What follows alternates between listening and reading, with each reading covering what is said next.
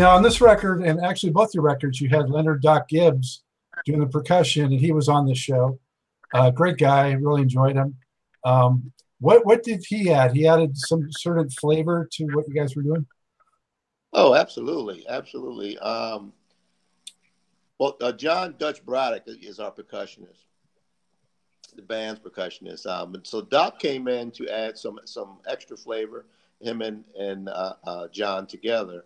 But what Doc brought in was Doc is a master of sounds of because he's got all those little instruments, man, that he knows exactly what to break out to fill a space that is just right, and his timing is just so great.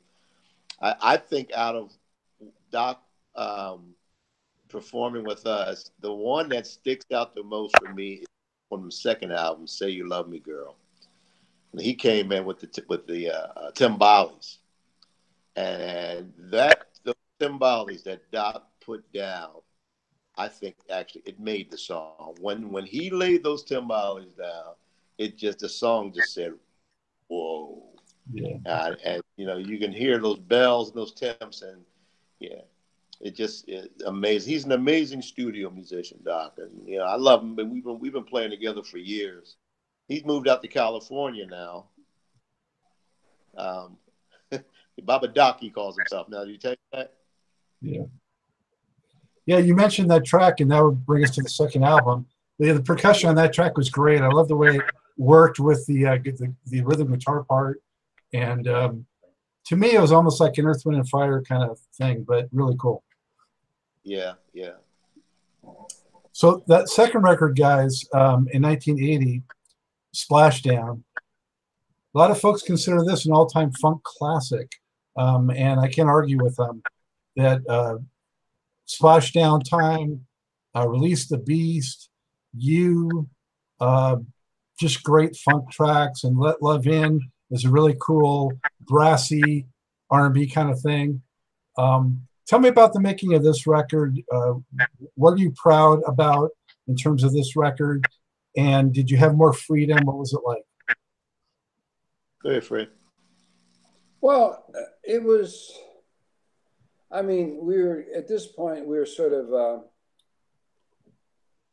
we were kind of refining our sound. We kind of, we had some markers from the first album that we knew kind of worked for us. And, so in some senses, we had a better sense of what songs were going to work, and what we, and kind of, we're just better at it by this time. I had more of a clear idea of what I wanted to do with the horns, and we got back to the original instrumentation that I used on the horns on all the demos, which was we simply. The horn section we started with was Gene, who's the lead singer and just sings lead now. When I first joined, played trumpet and sang lead. And then Vince Dutton was the other saxophone player. We basically played with three horns. And when we did the demos, I'm the big band guy. I always want more brass. So when we did the demos, we added another trumpet player and a trombone player. Robin Eubanks played on the demos, by the way. He played on as well. He played on the. Yeah, he played on some of the first album. Yeah, he did play on the second. He didn't play on the second album because he did the second album on the West Coast. Right. And we used the guys from Seawind. So we basically expanded the horn section to the two trumpets, trombone and saxes. I played Barry on the horns, and we did those sessions, all the horns in two sessions on the West Coast, on a Saturday, in Santa Barbara, and that was a lot of fun. It was those guys were very, very good. They came, and Jerry Hay came in and said, "You want me to take this part up an octave?" I said, "Really?" I said, "Sure." So Jerry Hay took him up all this stuff up an octave, and I said, "Go, Jerry." So that stuff on Let Love In and You and this all screaming is all Jerry Hay going, "Hey, you want me to take this up an octave?" And me going, "Sure." Yeah, But it those worked. guys, no, no, no. And they were super pocket players. And Vince and I played. Gene's just sat out for that one. He was focusing more on the lead singing at that point. He was still playing trumpet with us live, but for the session, those guys were a section already, so they just plugged it in, and the stuff went like that. It was like we threw it down, and it was there. It sounded gorgeous, and that was the horns. It was like all done in 2 days. All those horn parts on the second album were done in 2 days. The let love in horns reminded me almost of something like the horns from "Got to Get You Into My Life" by Earth, Wind and Fire. I mean, it's real punchy and brassy. Sure, absolutely. There's that, and then and again, you can hear a lot of my big band roots on that. I mean, I had a lot of fun with that one. That is like, there's some stuff that would totally work right out of any big band on that stuff. I mean, and Got to Get You Into My Life is like, you go back and that is gotta go, that stuff comes, Earth, Wind and Fire, those horns are derived from big band horns more than I did some arranging for Philly International, but my style was much more hard driving than Philly International. They wanted that orchestral horn sound, and I was all about the screaming, punching, horns. So I didn't do a whole lot of work for Philly International, not because I couldn't. It was just like, it wasn't my style. But I did a couple of songs. I did the horns for what's her name's for Dexter. Phil Simon. Phil Simon, yeah, I did the horns for Phil Simon. Well, yeah, we had a ball, man, recording that second album, because we all went out to Santa Barbara. We were out there, I guess, almost 2 months. Yeah, we were out there. Yeah, not a bad place to hang out. No, yeah, it's a beautiful place. And Santa Barbara we had a motel on the beach. Wow. Right on the, Santa Barbara had such a great musical community too, and that was a ball. Like Airto and Flora Perrine and Joe Cocker. We used to go to these jam sessions, man. It's a great place to make a record, man. Beautiful. Really, really good studio. Yeah, it was a good studio. We had a ball. I think the fun that we were having came out on the record. The joy and the being away from home, being together and recording like that in this beautiful place right on the beach. I think it came out on the record, with Splashdown Time and Say You Love Me Girl. It's that feeling is a great freedom, because one thing I remember clearly is that when we came home from doing the album, we flew into New York and it was freezing. And we kind of like drove through, I guess, I don't know, Brooklyn or whatever. And it just, it was kind of like a culture shock again, coming back to the East Coast after being out there, for me, the first time as an adult, even though I was born in California, I hadn't been there since I was a kid, but it's like, it gave us kind of like a looseness that I think came across on the record. On this record,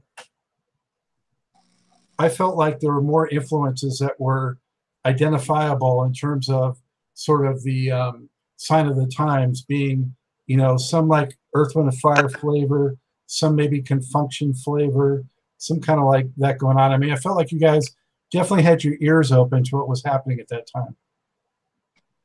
Well, I'm not sure if we had our ears open in terms of emulating what was happening around us consciously, I think we were really concentrating on creating original music that was who we were. Now our influences all come from the same pool. You know, Confunction, Sun, Cameo, all of the groups that were out at that time. We all listened to the same pool. Earth, Wind, Fire was really one of the first bands that African American bands like that took off. But we would listen to of course Roy Ayers and Chicago, but I think we were really concentrating on working on our own sound, which was the same thing that the other bands were doing. So, there was an Ohio sound as well. The Confunction, Ohio Players. There was a couple other groups that came out of Sun, that came out of Ohio, that had a sound. Heat Wave. Heat Wave, yep, exactly, yes. So I don't think we were consciously trying to, put together a hodgepodge of what was around us. I think we were really more looking inside to see what was within us to put out and to create kind of something new. Like for instance, the song "Release the Beast." For us, that was something we had never really done anything like that, and that was kind of us really going on the edge to try to push that rock funk groove thing. Because live, man, we would bring the house down with that song when we played it, before we recorded it. And it's amazing that the endurance that song has had, because that song was recorded in 1981, and as we talked about earlier, the band broke up for 29, 30 years, and I started hearing Breakwater on a Super Bowl halftime, or during the breaks during the Super Bowl, and on Dancing with the Stars, and all of these different places. I'm hearing, wait a minute, that's Breakwater. Well, what had happened was a group called Daft Punk had sampled "Release the Beast" and had a huge international hit. They didn't just sample a piece of the song, they took a chunk of the song, and then they put these robot voices on top of it. They had this song called Robot Rock, which was a huge international hit. And what I was hearing was actually Robot Rock. And that song had a lot of traction. And at that point, the band was still, we hadn't gotten back together at that point. And most of the guys in the band hadn't even really thought about Breakwater, except the fact that our fans here in Philadelphia would, on a daily basis, and I'm not exaggerating, I mean, at least 5 times a week, at least, someone would ask me, what happened to Breakwater? When do you guys get back together, man? For 29 years, you know what I'm saying? So, but the song "Release the Beast," it actually had traction. And the way that Daft Punk, when they released it, it says, Daft Punk as performed by Breakwater. So what we're finding now is that as we are back together, and when you look on the internet, and if you Google Robot Rock, you see that there are all of these folks that know who Breakwater is because of Robot Rock, and know that Daft Punk sample Breakwater, and so they're really looking to see who the band is, and at the gigs that we're doing now, because most of our fans that were out when our records came out are in their late 50s, early 60s. So when we play, our fan base, that's what we see, But now we also see these young people who are coming in to see the band, of all races. And they're singing the songs as we're playing. I'm looking at their lips, and they know what they're listening to. And so I have to attribute a piece of that anyway, to Release the Beast and Daft Punk, and that it really opened the door to keep us relevant today, as we did, get back together. So we're just starting to get the business together to, get some recognition, for what we did do.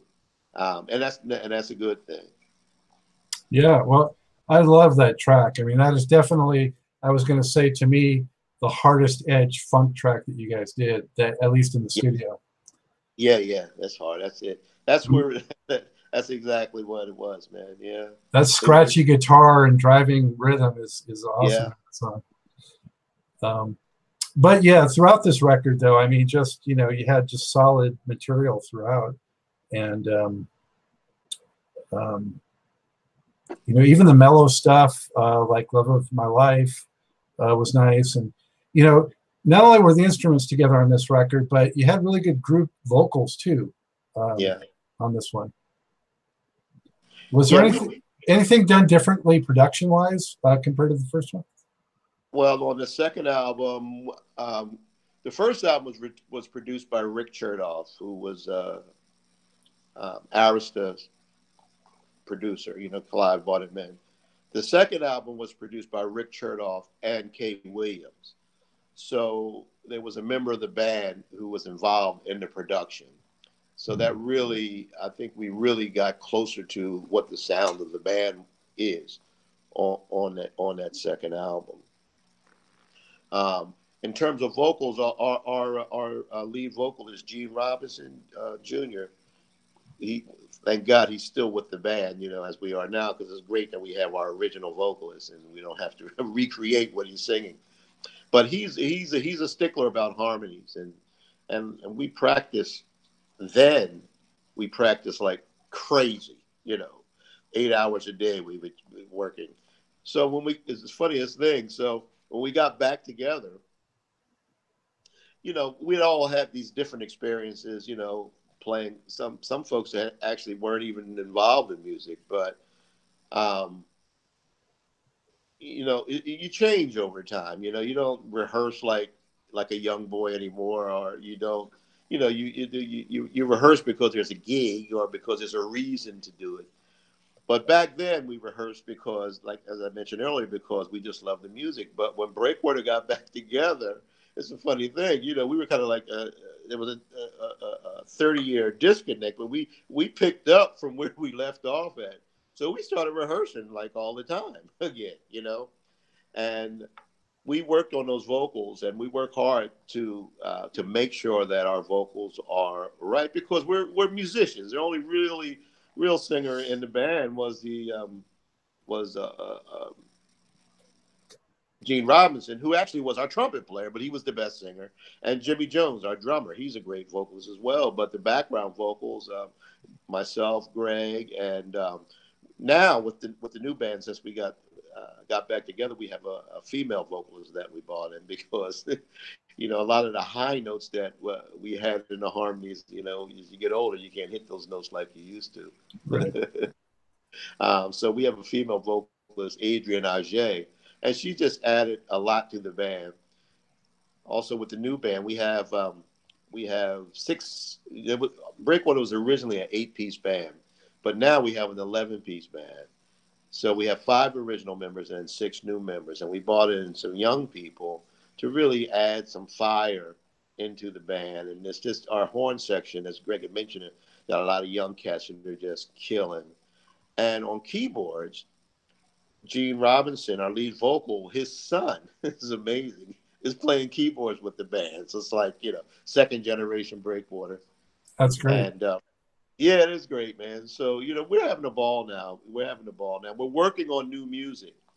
Now, the challenge to working on new music after 29 years, and also after Kay Williams is not in the band, and that was really his role in the band, there's taken us a while to find our feet, to find our footing to where we're comfortable with who we are now to do what we do now. And Breakwater has always been a band. So we are democracy. and working through that. Good and bad. Yeah, it could be a speed bump. You know what I mean? But we're coming along, so we're more than halfway through, and we're excited about where we're going now with the new music. Well, so glad to have you back, and I can't wait to see the latest version of the group. When you guys were playing, 29 years before you got back together, who were some of the like big names that you actually went out with, and can you share maybe one of your most memorable moments from being on the stage? Well, at that time, we went out with Patti LaBelle, and we went out with Gino Vannelli. That probably was our longest tour with Gino. But it was a gas working with Patti because we all know Patti, and I did play on her record, If Only You Knew, on a couple of her albums. So that was great. But I think probably our most memorable that I can think of is that our first gig with Gino Vannelli was in Philadelphia, and it was at a place called the Spectrum, which was at that time, it was the biggest venue in Philadelphia. Home of the Sixers. Huh? Home of the Sixers when they had Dr. J. That's right. Yeah, at the Spectrum. Yeah. So the first time we're going out, we're playing with Gino Vannelli. We get to the Spectrum many, many, many times, seeing everybody who came through, right? And we go for our sound check, and Gino Vannelli's brother was his sound man. And Gino was very meticulous about his sound. And his sound check, I mean, he seemed like he sound checked for 2 to 3 hours, So by the time we got to sound check and set up, it was really like an afterthought. And they wound up setting us up in front of everything else. So even the lights that were set behind us. And we were like kind of squeezed to the front of the stage. And at that time, I gotta say, quite frankly, I don't think they weren't very friendly towards us, So we wound up doing this gig the first time in Philadelphia at the Spectrum, and our sound wasn't quite right. We couldn't hear, and it was like, man, But we were and are troopers, and so we did what we did. We did our best, and it came through, and that was that. But I think that was the one that stuck out to me because it started off like so negatively. Then the next gig was we played in Pittsburgh, and by that time I got to know a couple of the guys in Gino's band. The great guitarist Daryl Strummer and the bass player guy. He played with Frank Zappa for a while. Tom. Anyway, so I got to know them, and so then the walls were down. It wasn't like so. Then everything from that point went great, and they were very, very welcoming to us, And so the rest of that concert went great. The rest of that tour went great. Yeah. Did you ever end up playing any of those sort of like funk fest type things with other funk bands, or did you kind of stay away from those? We stayed away from that, not because we didn't want to. It's just that, and in all honesty, I mean, hey, that's all I got left is honesty. In all honesty, I don't think our management company knew what to do with us. I don't think they knew how to manage the band. I don't think they knew how to book the band.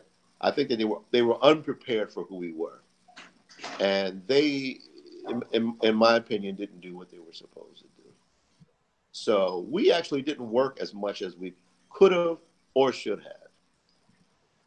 Well, I've heard on this show a lot of mixed things about Arista at that time, especially with R&B, black acts. Right. From Gil Scott-Heron to you guys. There were so many that were on that label. Ray Parker. Yeah. Yeah, so many. So in some cases, it seemed to work out well. In other cases, it did not work out that well. Yeah, it almost felt like maybe there was a certain amount of writing off, like there wasn't enthusiasm like it should have been.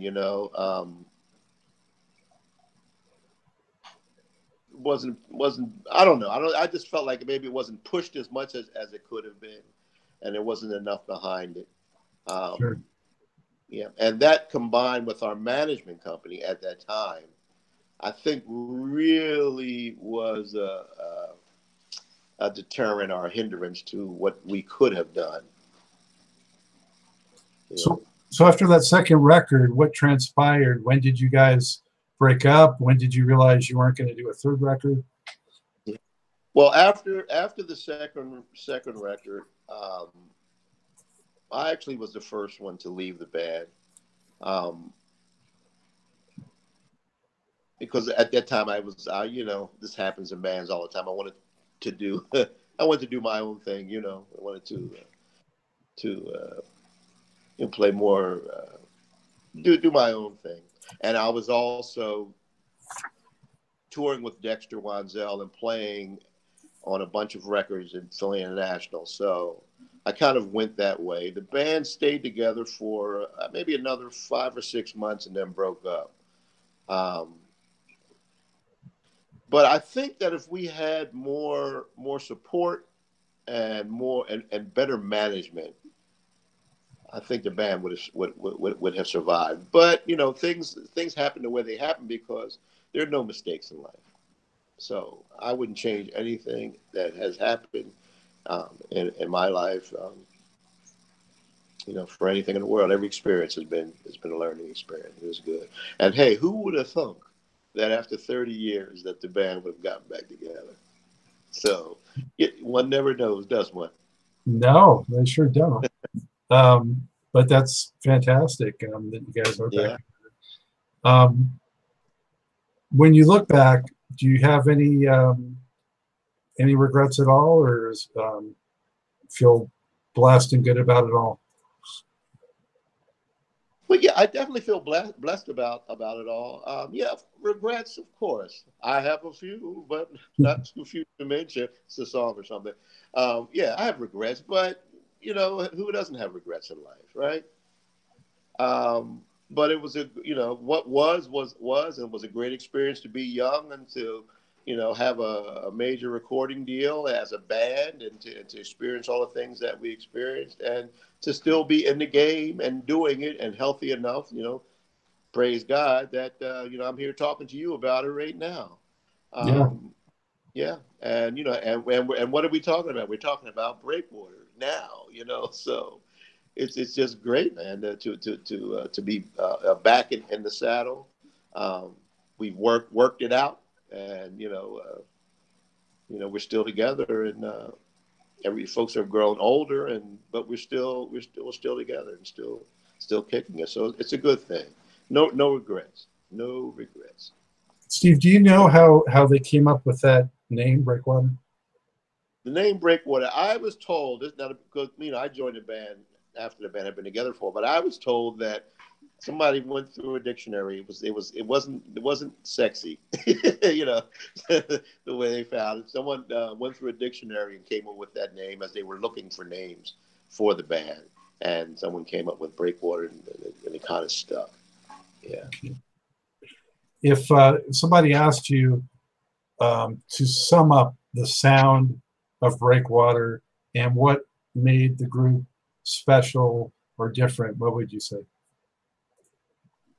I would say musicianship, rhythm and blues, funk, jazz, a little rock, happiness, good vibes, good messages of love. We write a lot of songs about love. We want positive songs, and just a good time. And even now, the thing is before we perform, when we go, before we go on stage, we get together, and our prayer is that we would touch these people who are getting ready to hear us play, so that maybe if they were there's something that was bringing them down, or they were carrying some heavy load, that it would be lightened, and the joy would replace whatever negativity that they have.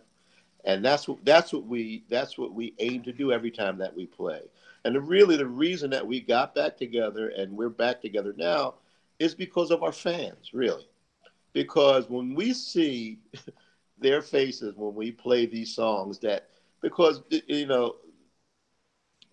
most of our fans can relate back to a point in their life when they were listening to our music. This is when they graduated from high school. This is when they were in college.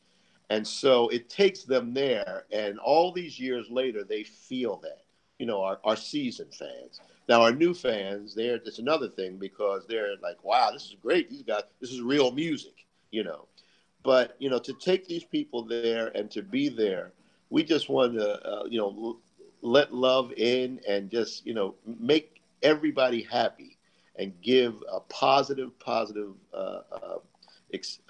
experience into the world through our music. And that's really, it might sound corny, but that is really what we aim to do every time that we perform. And you know what, Scott, when folks come up to us after a gig and say, wow, you guys still sound the same, man. You took me back, man. I was right there. Or, I feel so good. Or, like this woman said to me one time, she said, I really wasn't even going to come out because I wasn't feeling that great, but I came, and I've been dancing all night long. I am so happy. I just want to thank you. And that just made me know that our prayers were answered, because that is what we were aiming to do. And that's what was done. Somebody was touched, by this talent that God has given us. That's phenomenal, Steve. And that's what this show is about too. Is a lot of people are going to watch it as they do the other editions, and they look at musicians like yourself and the music that meant so much in their lives and touched them in a special way, and to be able to connect also with the makers of that music that was so important to them. It's just super meaningful. And so I'm just glad also that I can help bring that and be the conduit to make that happen.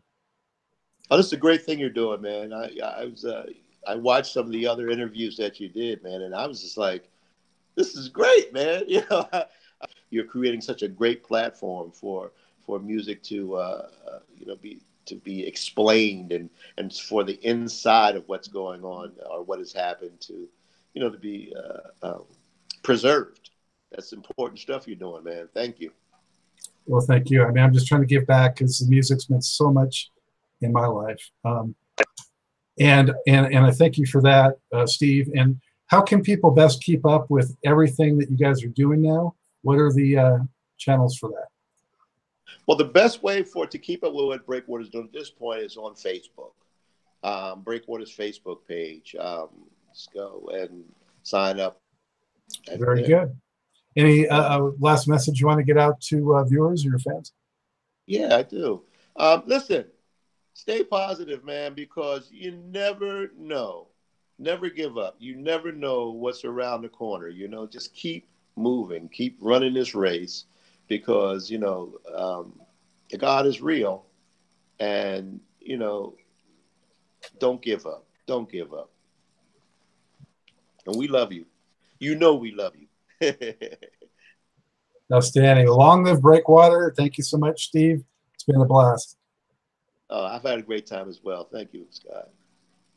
I have to say, there's nothing better than talented musicians who do what they do purely for the love of it and the fulfillment of touching listeners. I have to believe that this was the most in-depth account of Breakwater ever documented. And so I'm very pleased to be able to bring it to fruition for you, the Truth and Rhythm viewer.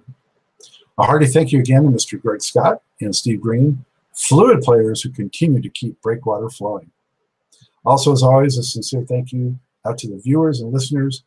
Much appreciate the support and interest. Be sure to look out for upcoming Truth and Rhythm episodes and catch up with previous installments at funkinstuff.net, on YouTube, iTunes, and other leading podcast providers. Subscribe to Truth and Rhythm. Go to YouTube, click on the Funkin' Stuff channel and subscribe. That's where Truth and Rhythm lives. And we have a new feature now, too, called Truth and Rhythm Quick Takes, which are shorter excerpts from these lengthy interviews touching on key moments in band history and musical history. So you don't want to miss those either. Tell a friend, tell family, support these great musicians from R&B, funk, jazz, and soul. Give up the love.